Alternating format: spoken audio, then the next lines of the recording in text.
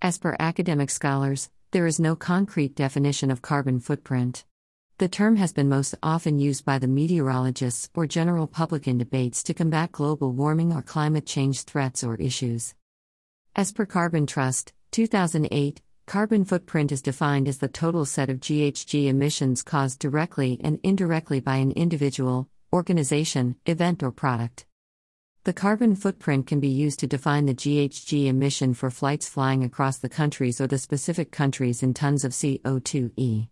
The E stands for equivalent, which means the footprint is composed of several different greenhouse gases that have been converted into equivalent CO2 quantity to show emissions of all in a single number. The carbon footprint has also been defined as a methodology to estimate the entirety of the full amount measurement of the GHG emissions from specific products running on the aforementioned life cycle. It is the process running from an initial unprocessed material stage to the final finished product stage.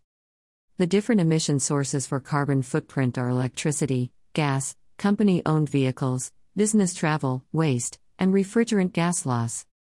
The need of carbon footprint is for numerous purposes. 1. Greenhouse gas emissions are being publicly reported. 2. Emission reduction by setting up a target. 3. The contributing activities are identified in the carbon footprint. 4.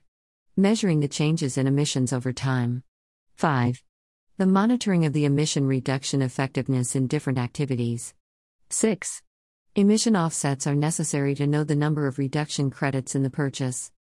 The carbon footprints are categorized into organization assessments, product assessments, and other types of carbon footprints assessments. Source: Ecometrica.